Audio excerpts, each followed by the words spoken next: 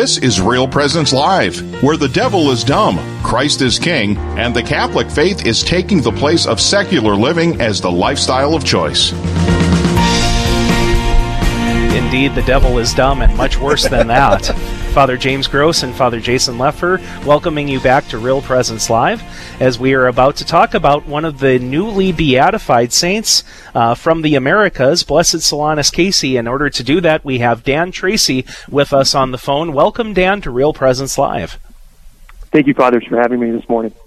Now, we understand that you are a seminarian who is studying for the great Diocese of Superior there in northwestern Wisconsin.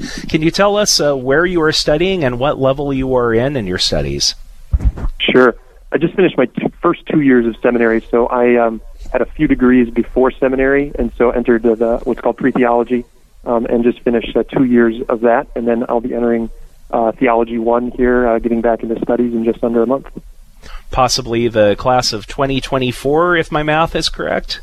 I think 23, but I'm thinking... Oh, that's right, yes, because we're in 19 now. So let's hope Father Gross is not being prophetic on that one. No, it's not my intention at all. It's up to someone way above our pay grade in terms of what the time frame is. Very good. Well, we remember that it's going to be a couple of years ago this past fall that Solanus Casey was beatified in Detroit. Why is it that folks in Wisconsin, and particularly in the Diocese of Superior, have a special attachment to this wonderful saint? Yeah, I mean, it's a great story. I think that a lot of people, in the U.S. and elsewhere, recognize that he was most well-known for his time in Detroit. Started a soup kitchen during the Great Depression, which is still active, and really did a lot of his ministry there at the monastery, at St. Bonaventure's Monastery in Detroit. But actually, for the majority of the first 30 years of his life, he lived in Wisconsin. So he was born in Wisconsin, did a lot of his early work in Wisconsin, and then actually did some of his Capuchin formation in Wisconsin. He was also a diocesan seminarian, which is the main reason that I got interested in him.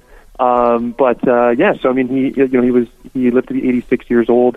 So really a third of his life. That third of his life was very much about Wisconsin. Could you focus in for us a little bit, just your personal journey?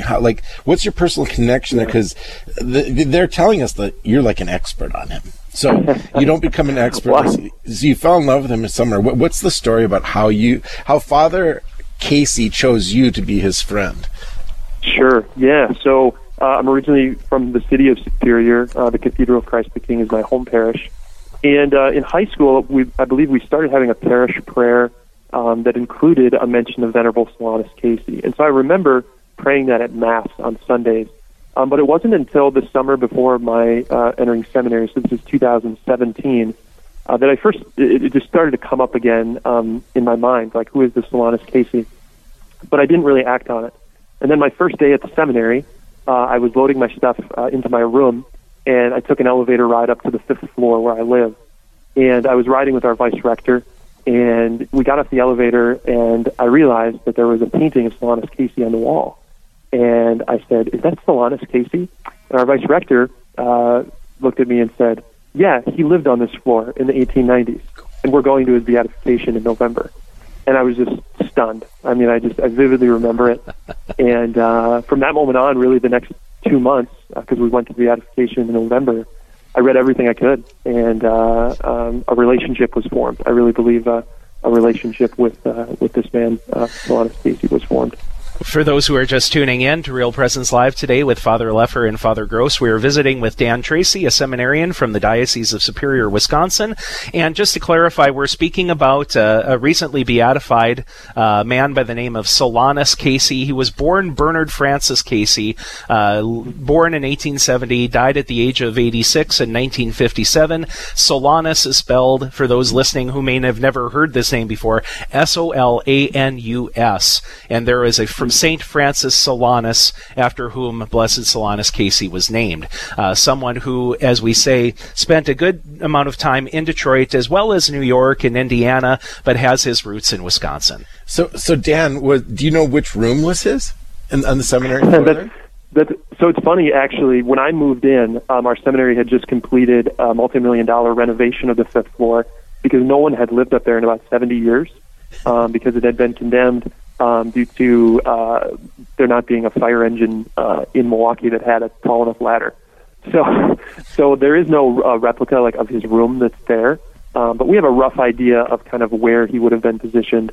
I think the records of where on the floor he would have actually lived, those are probably gone to history. But okay, so now you're this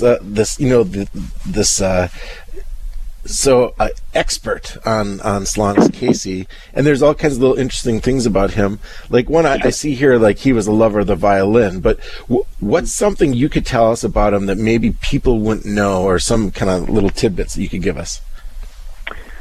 Yeah, there are so many. Where do I start?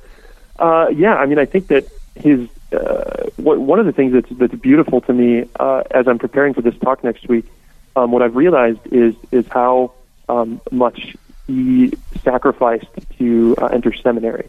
He lived in Superior during really what could be argued the greatest era of the city, the most booming economically. He had a fantastic job. All his family lived with him, but he sacrificed so much to take that step to enter seminary.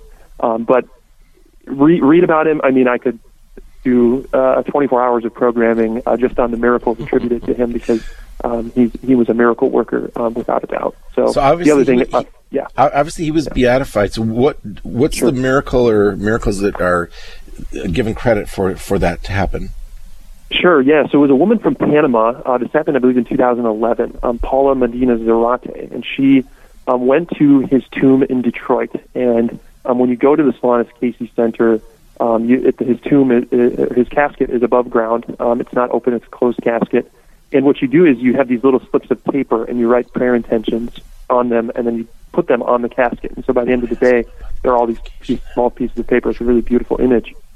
And so she was doing that, and she was kneeling by the casket, and she had placed her pieces of paper on the casket. And then she heard a voice say, "What do you want me to do for you?" Very much like our Lord in the Gospels. Wow. And she prayed. She prayed for a healing of her skin condition. She had this genetic skin condition that gave her kind of like scales on her skin, so like kind of like an eczema type skin condition. And in that moment, as she prayed for herself, she felt a warm surge through her body, which is typical of physical healings. Mm-hmm. And then she went to the bathroom, and the scales that were on her skin literally came off in the bathroom. So she had a very powerful physical healing that took place. And I will mention the most powerful moment, for me anyways, I know for a lot of people that were there at the Beatification Mass, was when she processed in with the first-class relic during the Mass. It was just beautiful, the way that that took place in the liturgy. So that's the one miracle attributed and confirmed by the Church, but there are thousands of others that are sitting on desks in Rome waiting to be reviewed. So, and we're praying that as we as we are coming to the end of this segment here, unfortunately time really flies, that the cause of his canonization may proceed apace, and that day will be coming. So the beatification was in 2017, a large affair at Ford Field, the football stadium there in Detroit. I also was thinking, as you were mentioning earlier, about the kind of the Wild West days of the late 1800s in Superior as a shipbuilding and freight city, and Sloanus Casey being there. Now his feast day is coming up next week, and we understand that you're going to be giving a presentation on that day about Blessed Sloanus Casey. Can you give us a little preview of that? Sure. It'll be at the Cathedral of Christ the King in Superior in Cress Hall, which is the basement of the church. And from 6 to 6:30, there will be a potluck meal. We're calling it the Porter's Potluck, because he was a porter. That was his job at the monastery. Then from 6:30 to 7:30, I'll be leading a talk and discussion. I'll be presenting some of my research, some of my findings, and some stories. And then from 7:30 to 8, we're going to have a blessing with a relic from the True Cross, which is something that Sloanus himself did regularly during his life. And then there will be an opportunity for veneration of a first-class relic of Sloanus, which was gifted to Bishop Powers and the other bishops in the state of Wisconsin. Wonderful. And those who are in the Twin Ports area, we definitely encourage you to take in that event. Dan Tracy, thank you so much for being with us today. Blessings to you in your continued discernment and in your seminary studies. Thank you, Fathers. You're very welcome. We also are. We do well to be reminded of Blessed Solanus Casey and to turn to him to ask for his intercession as well.